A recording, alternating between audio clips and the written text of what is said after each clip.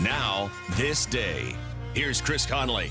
John F. Kennedy was assassinated 59 years ago, and there is one report that concluded it was a conspiracy.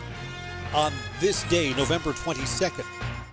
Not all kids with crooked teeth can afford braces.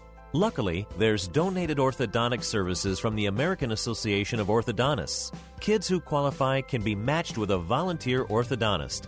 Visit aaoinfo.org. Every second counts in a poison emergency. That's why Poison Help is standing by 24/7 to provide free assistance in over 100 languages.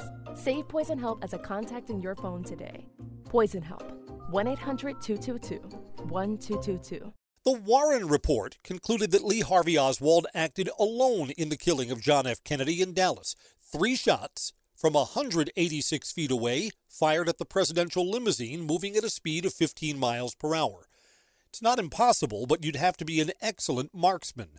In government recreations, most of our best military sharpshooters couldn't do it. The assassination would be investigated 6 other times by Dallas PD, the FBI, the Ramsey Clark Panel, the Rockefeller Commission, and the Church Commission.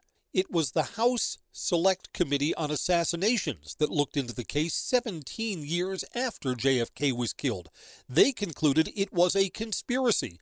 Committee members disagreed on whether government agencies were covering up their own incompetence or the involvement of others.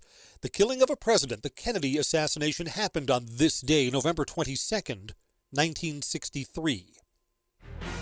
And on this day, remember that not every investigation is conclusive. I'm Chris Conley.